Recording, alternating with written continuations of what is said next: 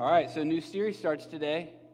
So grab your Bibles, flip them open, whatever, to the book of James. James, Jimbo. So here's the question.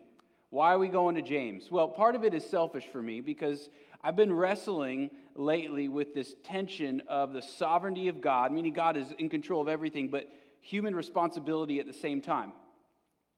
And most of my life, I've been laser focused in on the sovereignty of God. And lately, I've been laser focused in on human responsibility. Like, what do we need to do with our life? In light of who God is, what He has done, we're saying we believe this is true. And if we do that, how then should we live? And so what my prayer is that today would mark the day where we take this faith that we've been saying we believe to be true in our minds, and it would penetrate our hearts, and it would pulsate in our hearts, and it would rush blood to our hands and our feet, so much so that it informs absolutely every single thing we do in our life. It's a life that screams, not by your words, but by your actions, that you believe something to be true. And everybody believes something to be true, whatever that is. And that ultimate belief informs every bit of the way we live. So the question that James is going to press in on us is, does your life really reflect that you believe all this to be true? Because if it doesn't, then there's a disconnect, there's a problem. And so the image in this series is going to be of an awakening, where there's a dead man on the ground, lifeless. And then these words are spoken into his ear. They're like magic words in a way. I mean, they give life to him. So his heart starts pumping, his mind starts working, and his eyes open up, and he steps up to his feet, and he looks at his hands like he's never seen them before, and he looks out into the world, and he begins to live in such a way that the words that were said in his ear inform everything that he does. And so what James is telling us in this book is that there are far too many people who say they believe that Christianity is true, but they look like a dead man. There's no fruit in their life.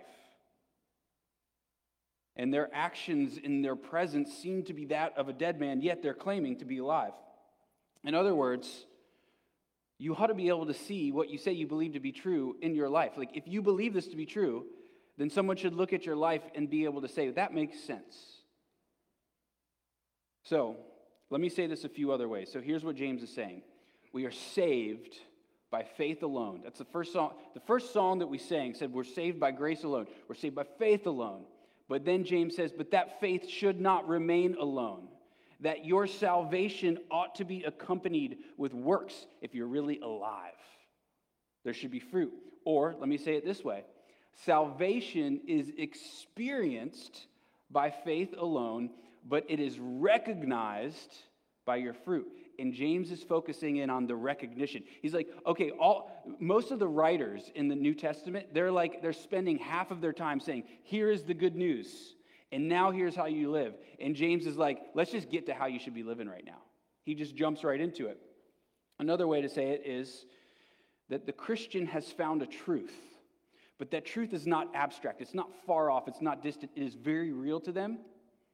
And they have experienced it in a very subjective way, like a real way. It's their own experience. So that's why we're calling it awakening, because you've been come alive. And it's an important reality also for you to know that this awakening that produces life, like this change that's going to happen in you, this fruit, it takes time. And you'll probably notice in your life that there are periods where you can look back at it and say, that was a time where I was growing like crazy. Well, what James is doing is he's giving us what we need in order to put our maturity into hyperdrive. He's pressing in on us, and he's saying, like, grow up a bit. And here's what it looks like. He's helping us. So here's what we're going to see all the way through the series. He's helping us become people who are strong in the midst of difficulties. He's helping us become people who aren't so phony. Like, we're not trying to put this image out to the world. We're saying, this is now who I am. And we're not pretending to be what the world wants us to be, but we're letting the world see who we really are. And he's going to show us that every single day that you enter into a battle, and it's the battle in the Colosseum of faith, every single day. And he's going to teach us how to endure so that we look back we come to the end of our life and we look back at it and we kind of like take a breath and smile and we say, that was a life well lived. And I'm going to be honest with you, I have a hard time looking at the end of my day, looking back at my day and saying, I did good today. It was better than the day it was before. And so we need this book bad because I just want us to be able to look at this book and then at the end, like make decisions today and then tomorrow and the next day that are a bit better and more reflective of what we believe so that at the end of our life we could say, that was a life well lived. And it's a pretty tragic ending when you look at the end of your life and you say, man, I could have done it better. And we're going to say that to some degree, but like each day better than the next. So here's a summary of today. The person with genuine faith has been awoken to this new, they've been awakened, and it's turned them into somebody that has an aim. They live for something. They've actually made themselves a slave to something. And that thing that they've made themselves a slave to has awoken them, and now they wake up and they look around and they say, this is not my home. This world is not where I belong. And then they live in a way that's different. Okay, so here we go. James 1, verses 1 and 2, half of 2. James 1 and half of 2. James, a servant of God and of the Lord Jesus Christ, to the 12 tribes in the dispersion, greetings. Count it all joy, my brothers, when ... All right. So James calls every Christian as someone who's part of the 12 tribes. Now, what in the world does he mean by saying that? Well, it's actually amazing what he's saying. And if you would have been, if you focused on our last series, Genesis, you'd know we ended talking about these 12 tribes. And what he says is each and every Christian now is part of these 12 tribes. It's amazing what he's doing here. He's taking us back and he's saying, hey, remember Jacob? Jacob wrestled with God. And his name was then changed to Israel, which means wrestles with God. Sound familiar? And he was awoken when he wrestled with God. And then what God says is all your sons, the 12 sons of Israel, they're going to take on this name Israel. That's going to be their identity, which means God's people, how they're going to be defined as people who wrestle with God. And then James is saying that's every Christian. Meaning every single one of you, if you're going to call yourself a Christian, it means you have had this ceremony where you have gone out and you have wrestled with God. Every single Christian. If you want to be a Christian, there's one thing you have to do. You have to find the one who's the greatest, the one who's created all things, the one who holds everything together, the one who holds the cells in your body together. You got to go find him and you got to wrestle with him. That's all. No big deal. And then it's at this wrestling that you become awakened. But it's not just that you're awakened, it's how you see him. You see him as a shepherd. The shepherd king of the cosmos. That's how Jacob saw him. Jacob wrestled with him, and he knew it because Jacob was a shepherd himself, and he could see what he was like. He was like a shepherd. And so now we see today Jesus is called the Good Shepherd. That's what James is teaching us. And he's the wrestling king of the cosmos. And then he tells us this. He tells this story, Jesus does, about this initiation ceremony where we wrestle with God. And here's how he describes it. There's 100 sheep. There's one sheep that leaves the rest of the 99, and he goes out and he gets lost. He leaves them. Now, I didn't see this before, and it's almost scary to tell you, but here's the thing. Every Christian, that means, was the one, which means every single Christian, and this is hard for me to say as a pastor, because pastor means shepherd, which means, well, it means this. You got to go get lost. You got to go out. Like, you know why? Because you're in the safe little fold. And you never get to discover the shepherd because all the other sheep are all around you and they're not letting you get access to the shepherd. You're actually staying safe in the center of the fold. And until you leave You'll never know what it's like to be rescued. Which means that you have to go get lost. I mean, you have to go do it. Because it's then when you go do it that you actually meet the shepherd the way you're meant to meet him. The Christian is a Christian because they say about themselves, I've been rescued. I mean, that's the mark of a Christian. Someone has been rescued. And if you don't go get lost, then you don't become rescued. And here's what it's getting at. You have to rebel from the masses. You have to rebel from your culture. You have to rebel from what your parents have been teaching you to a degree. I mean, you'll see what I mean as we go. You have to go in and have an adventure. Otherwise, you'll never understand what it means to be rescued. And here's what I mean by this. You have to make your faith your own. It can't be your parents' faith. It can't be your culture's faith because your culture is screaming at you something that you should believe to be true. Your culture is demanding you to live a certain way. You have to let all of those things go. You have to abandon them, but you have to wrestle with them. Like you take all these things that you've learned and you place them before you and you go out and you wrestle with those things. You kind of abandon them, but you look at them with Christ and you wrestle through all these truths. And I mean, this is it. I mean, you're wrestling with truth here. And there's a great debate today. Not a political debate, though it's probably political.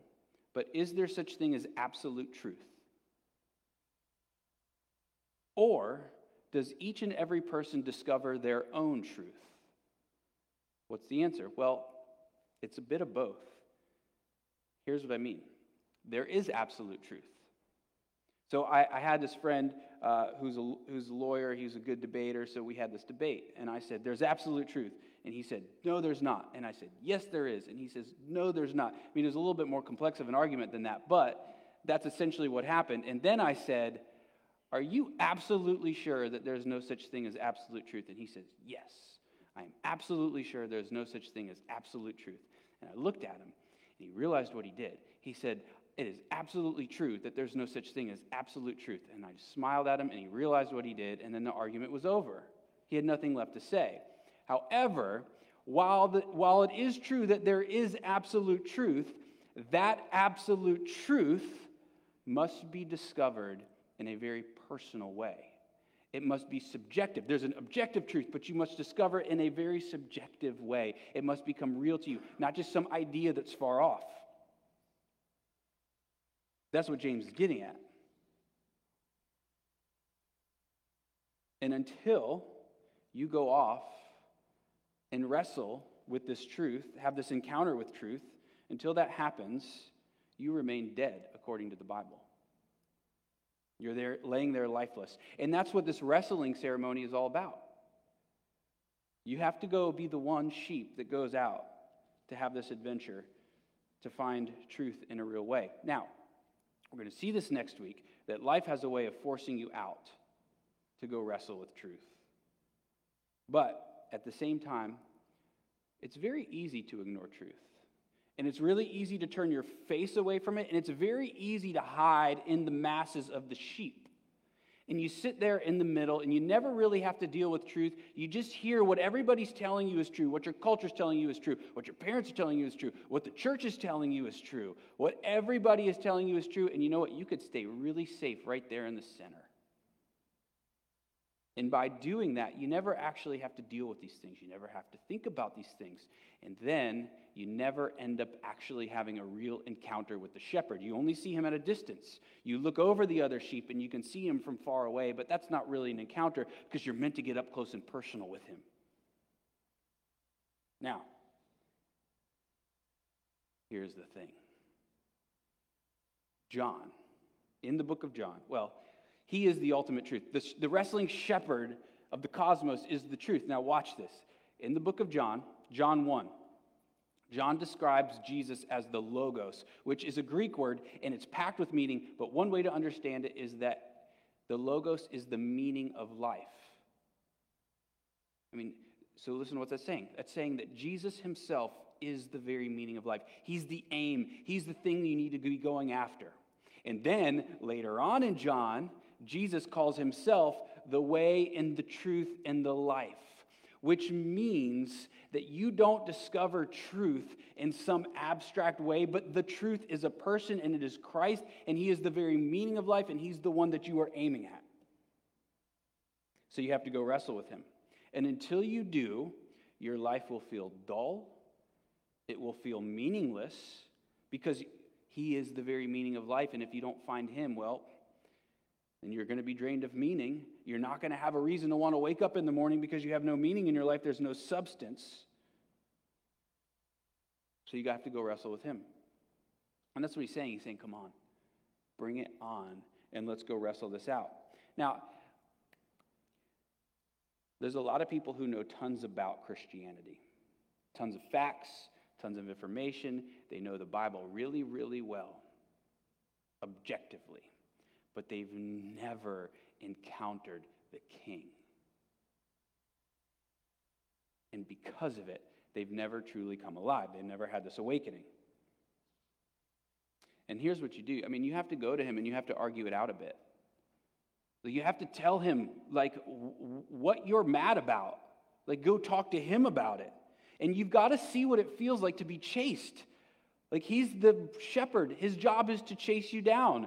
You have to feel what it feels like for him to come after you, to pursue you, to want you, to love you so much that he's died for you on the cross. Not in some abstract way, but very real. He's done it for you. To feel what it feels like, that he's risen from the grave, that he's coming back for you. And he's inviting you all into all of this. In Isaiah, it says, God says, come, let us reason it out. You know what you've got to do? You got to go tell God all the ways that you're unhappy about the way your life turned out, and you got to wrestle it out with him. That's what Job does. So Job is this amazing guy. He's a great man. He's lived a great life, and then everything falls apart. Not because of what he's done. And when everything falls apart, he responds in a good way. But we see throughout this story of Job that there are points where he's actually like letting God have it. Like he's angry and he's letting God have it. And to God, it seems like it's a good thing. It's not that what Job said about God was right. It's that it was right for him to go and wrestle it out with God. It's better to do that than to sit there and do nothing. So what keeps people from doing it? Well, they're scared to leave the sheepfold. They're scared to go out into the unknown. They're scared that everything that they thought was true might not actually be true. They don't want their life to get turned upside down, and that's what Jesus keeps doing to us over and over and over again. He's turning our life upside down. He's wrecking it in order to build something better than what was already there. Or perhaps somebody has grown up in the church their whole life. And they've been told what is true, but they've never discovered it. But they're terrified that if they really go investigate, they might not believe it's true. And it's going to mess with them forever. And so they don't want to even look. Or they're scared simply to be alone, which makes sense. I mean, they've been protected their whole life by all the other sheep, by their parents, by the culture, by whatever has just kept them in a very... Okay, so I have a thought about my generation of parents. And my thought is that we are raising up very overprotected kids. Like we're really shielding them from everything. And I'm just like thinking like, okay, 15 years from now, like if there's a war, our kids are going to be, I know you don't want to think about that, but 15 years from now, there's a war, our kids are going to be out there, and then people are going to be shooting at them, and they're going to look back and be like, hey, there's somebody shooting at us, somebody needs to do something, and the answer is yes, you do. And so what we have to do, we got to find this balance. Yes, keep your kids safe, but also we've got to teach them to be brave, and we've got to teach them to wrestle with things like truth, and we've got to teach them not just what to think, but how to think. Because as soon as they get out into the world, it's going to throw them all these new ways of thinking, and they have to know how to process this stuff. And that's what going out is about. So there's a story, The Secret Life of Walter Mitty. And he works for Time magazine, and he's in charge of the pictures that go on the front cover of the magazine. And he's always looking at other people's adventures. In fact, he has this secret life where he's in conversation with someone and then he'll stare off and he'll have his own little made-up adventure in his mind. But then something horrible happens. He loses the picture that's supposed to go on the front cover of Time magazine, and it's going to be the last cover in print. And so what happens? Well, he has to go have his own adventure. And it's the same thing that's true for you. You have to get out and go and discover the world of Christianity. Not just read about it in the Bible. Yes, read your Bible. I mean, come on, read the Bible, but eventually you have to live out what the Bible is saying. You know, the Bible is a story. It's a story, and it's not just a story that you're supposed to read at a distance. You're supposed to enter into it. You're supposed to be swept up into it. You can't just sit there and read the Bible and just call it a day. Like, there's stuff for you to go do. There's an adventure for you to go have. There's a responsibility that you have to take up. All right, so what does that mean? Well, I'm not saying leave the church, and I'm not saying do a bunch of dumb things. I'm saying be stripped of everything that you have thought was true and go out. And take those things and don't dismiss them, but wrestle with them. But he is the truth. And so if you take a bunch of stuff and you're trying to figure out, is this true? If he is the truth, that means if you're going to wrestle the right way, you got to go out and you got to meet him. And he is going to wrestle with you because he is the very truth. And you're saying, I'm trying to figure out what to do with my life. What do? You go wrestle with the meaning of life. Who is Christ? The Logos. You got to go out and meet him, and you got to go in a way naked. Like, you could take everything that you've learned and bring it there. Like, I'm not saying that your parents are foolish. Maybe they are. I don't know. But the only way to figure it out is to go wrestle with this stuff. And then you're going to discover that he's rescued you, that he's pursued you, that he's chased you down, that he is the very meaning of life, that he's the reason you ought to be living for, like he's the one you live for. And then you wrestle with this. Okay, he came for me. He died for me. He rose for me. He's returning to make all things right. Somehow he's good, but there's suffering. All of this stuff, if you didn't believe if any of the stuff I said or one of the things I said, you don't believe it to be true, go wrestle with him. You're not going to know him unless you do it. You're going to stand in the safe center of the sheepfold. And you're going to be protected by the sheep, but never by the shepherd, which means you never meet the shepherd because you've never been rescued by him. Because when you're rescued with him, you get up close and personal with him.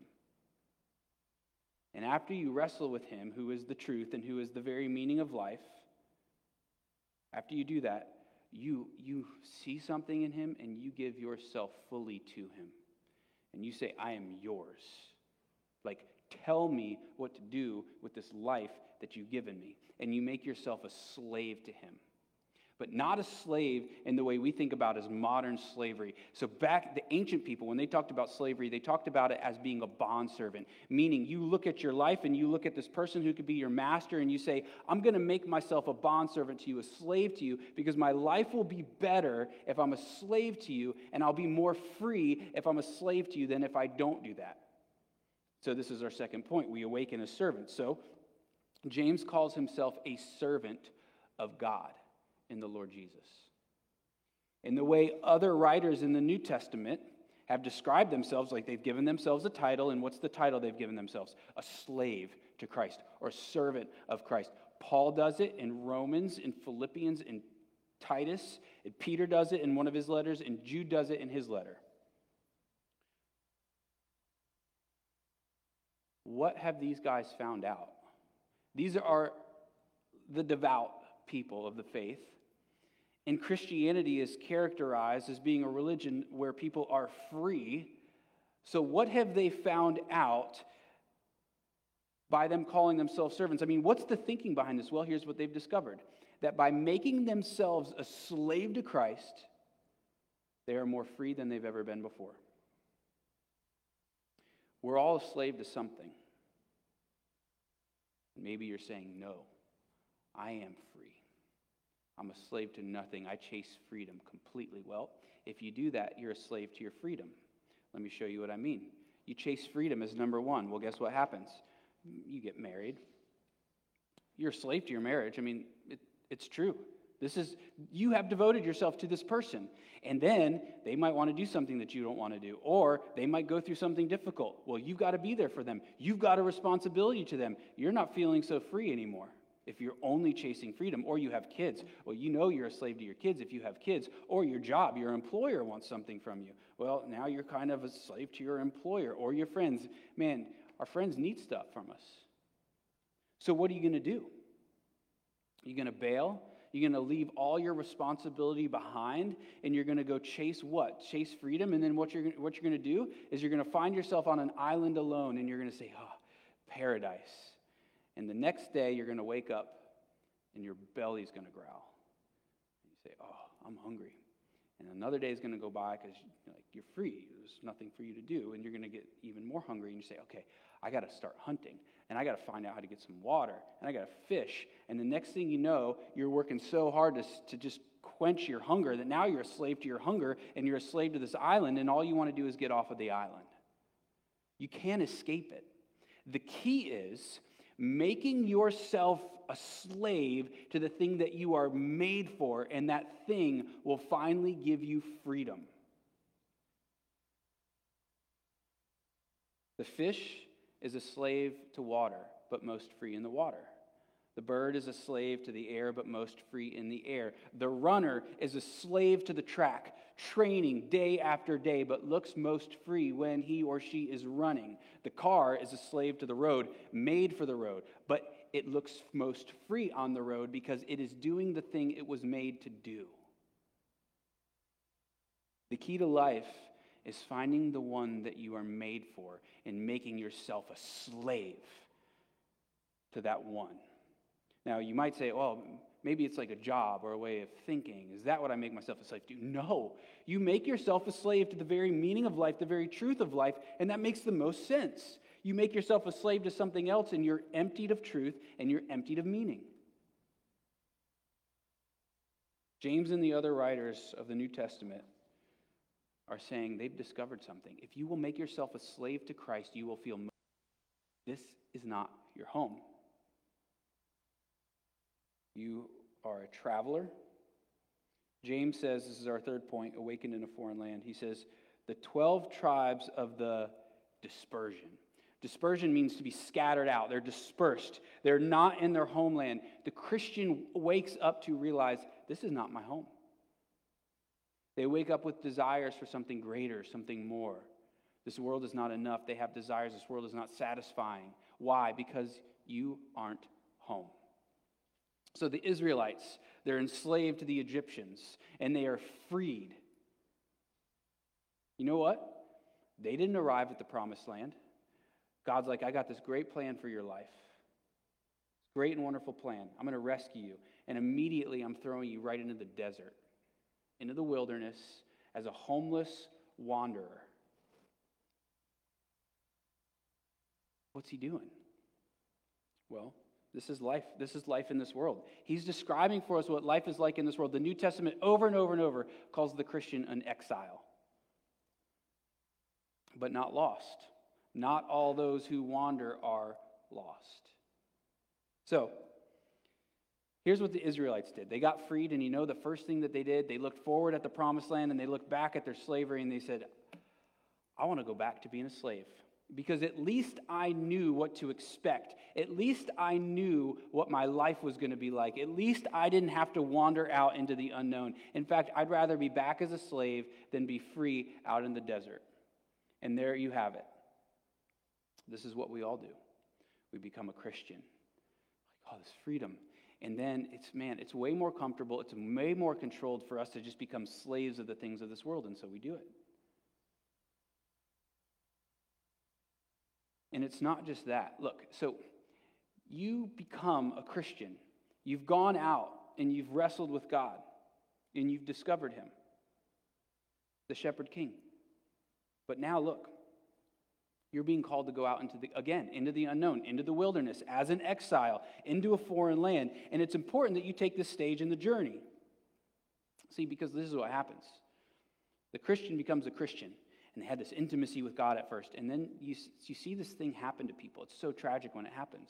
They start losing this love for God and this intimacy with God and this joy that comes from God. Well, why have they lost it? Well, because they've made themselves a master to something of this world because they don't want to go out into the wilderness.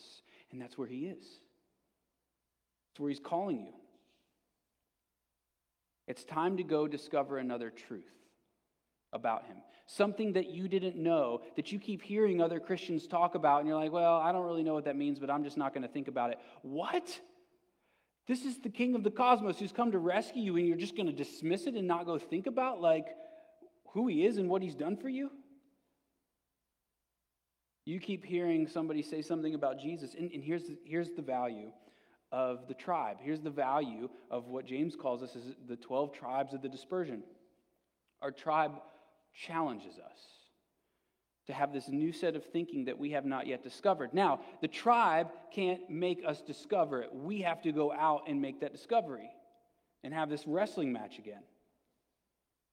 See, because look, you were made alive in Christ, and you know you're made alive, but you're starting to feel more dead. And the reason you're starting to feel more dead again is because you have to go and have another wrestling match. You know, God, you have to go out in the chaos. So God creates the world, and he makes it chaotic at first. And then he brings order, and that order brings life. And so you go out into the chaos.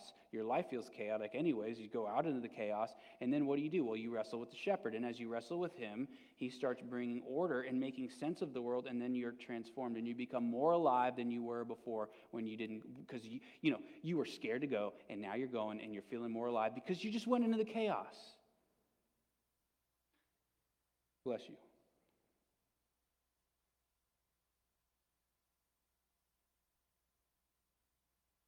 See, you think faith is having a nice little controlled environment, like coming here to church. Look how controlled we are. None of you are talking while I'm talking. I mean, this is so controlled. And this is good. Like, this is a good thing. You should be here. This is good. But this is just part of the transformation that happens. You take everything that you learned here. It's the tribe, like we're the tribe. And then you go and work it out in your life. And you wrestle with it. See, we tend to think of our life as a nice little controlled science experiment. And God does not want that. He wants you to go out on an adventure. He wants you to go on a quest to go find truth. He wants an uncontrolled test where the unpredictability of life is the perfect environment for you to grow. And then, look, we've got James here talking to us. And thank God for James. And he comes to us as a guide. And he says, look, this is truth. He's helping us go out and wrestle with the shepherd king of the cosmos. Now, we're getting into a little uncontrolled environment now because something's happening outside and you guys are all looking out there. Come back up to me. Look, James is being a guide, and we're called to do the same thing. You know what James is doing? He's kicking you out into the wilderness. He's kicking you out to go have this wrestling match, and some of you guys need to do that with each other. This is what Jesus does at the end of his life. He's meeting with his disciples, and he says, you know what's next for you? I'm leaving, and you're going to go out into all the nations and make disciples. Go into the wilderness. Go and find the lost sheep and tell them to have this wrestling match with me. But then he says, but I'm with you. He's not with them, but he's with them. And here's the thing. So make disciples. What does that mean? Well, you're just introducing people to the shepherd. Now, look. People are going to walk in. You just focus on me. Okay? This part's very important. Some of you are not experiencing God right now.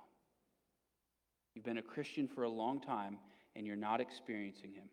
And the reason is because you aren't seeking to make disciples. He says, behold, I am with you always to the end of the age. But what are you doing that he's with you? You're going to make disciples. And so if you're sitting in this nice little controlled environment and not going out, he's out there waiting for you. You're not encountering him because he's out there and you're waiting for him to come to you. And he's saying, no, come on.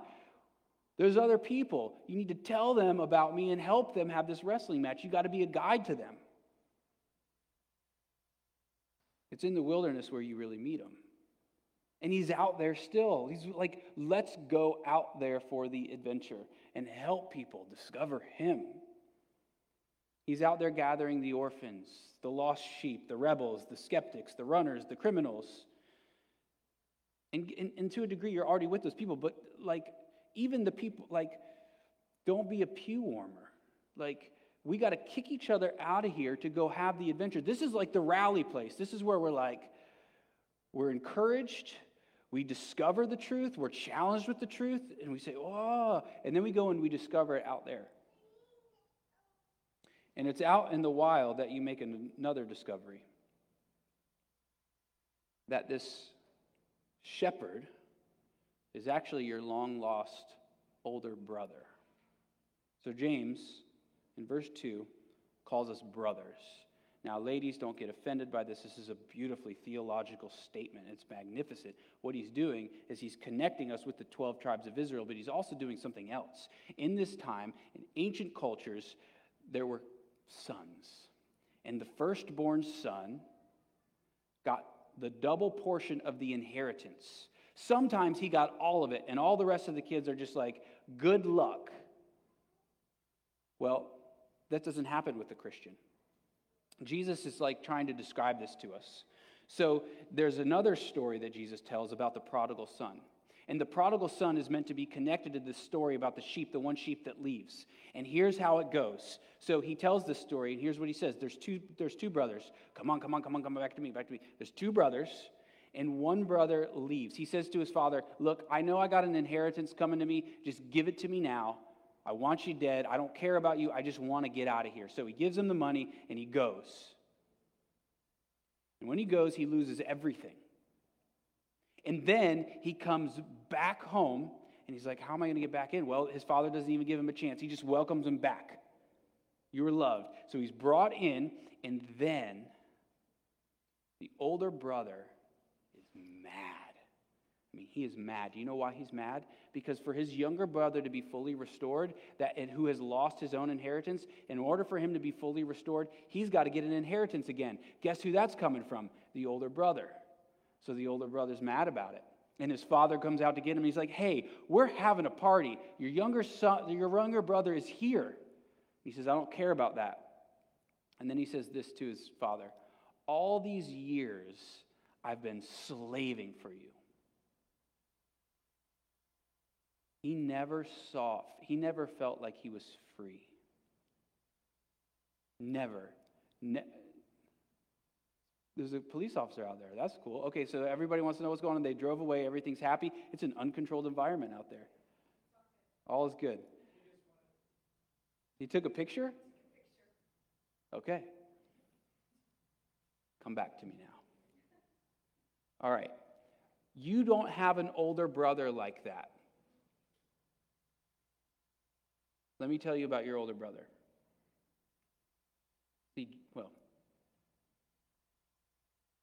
Every one of you, when you go out and you have that wrestling match with Christ, here's what happens. He pins you down, holds you there, and he looks deep in your eyes, and he says, hello, my long-lost brother. It's time to come home. And when he says it to you, something happens. Something awakens in you, and you start realizing this is like, there's something to this. Something about this world doesn't feel like your home, and something starts beating around in your mind, in your heart, and a distant memory starts making you remember who you really are. And then he embraces you. He lifts you up, puts you on green pastures, and he says, let me tell you a story of how I got you back. He said, you ran, and I chased after you, but you kept going. And you fell all the way into death. I mean, the darkest place. And I even followed you there. And when I got there, I looked around for life, but there was nothing. There was nothing that I could take life from and give it to you. So I knew the only thing I found was myself. And so he said, so there in death, I drained myself of life so that you could then live. But he said, but that wasn't enough because you had to live forever with me. And so I took life back, and you, by faith, have been united to me. And I'm not letting you go, which means the life that is in me will always be pulsating in you. And then so your eyes have awakened. And he said, now go and live the life that you've meant to live. This is what James is trying to get us to do. You've been awakened. Now, every single bit of your life has been informed by that reality. And that's what we're going to work through with the rest of James. And so today, you wake up. You look around, feel your hands, and you say, okay, how shall I now live? And that's what James is going to be telling us for the rest of the series. Let me pray for us. God, we pray that you would awaken in us truth and meaning, because we have wrestled with you, the absolute truth, the ultimate truth, and the very meaning of life.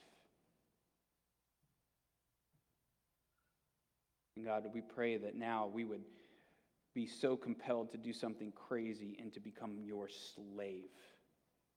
Because we have found this truth that by making ourselves a slave to you, we are now free. And as we open up our eyes as free slaves, I pray that we would understand the world that we live in, that this is not our home, but we would go out into the wilderness anyways to make disciples and encounter you more again and again. So we ask you, Jesus, our big brother, to teach us and to help us to live lives that we can look back at the end of our life, we can look back at our life and we can say, yep, that was a well-lived life. I made tons of mistakes along the way, but I found my shepherd and he taught me how to live, and I did it.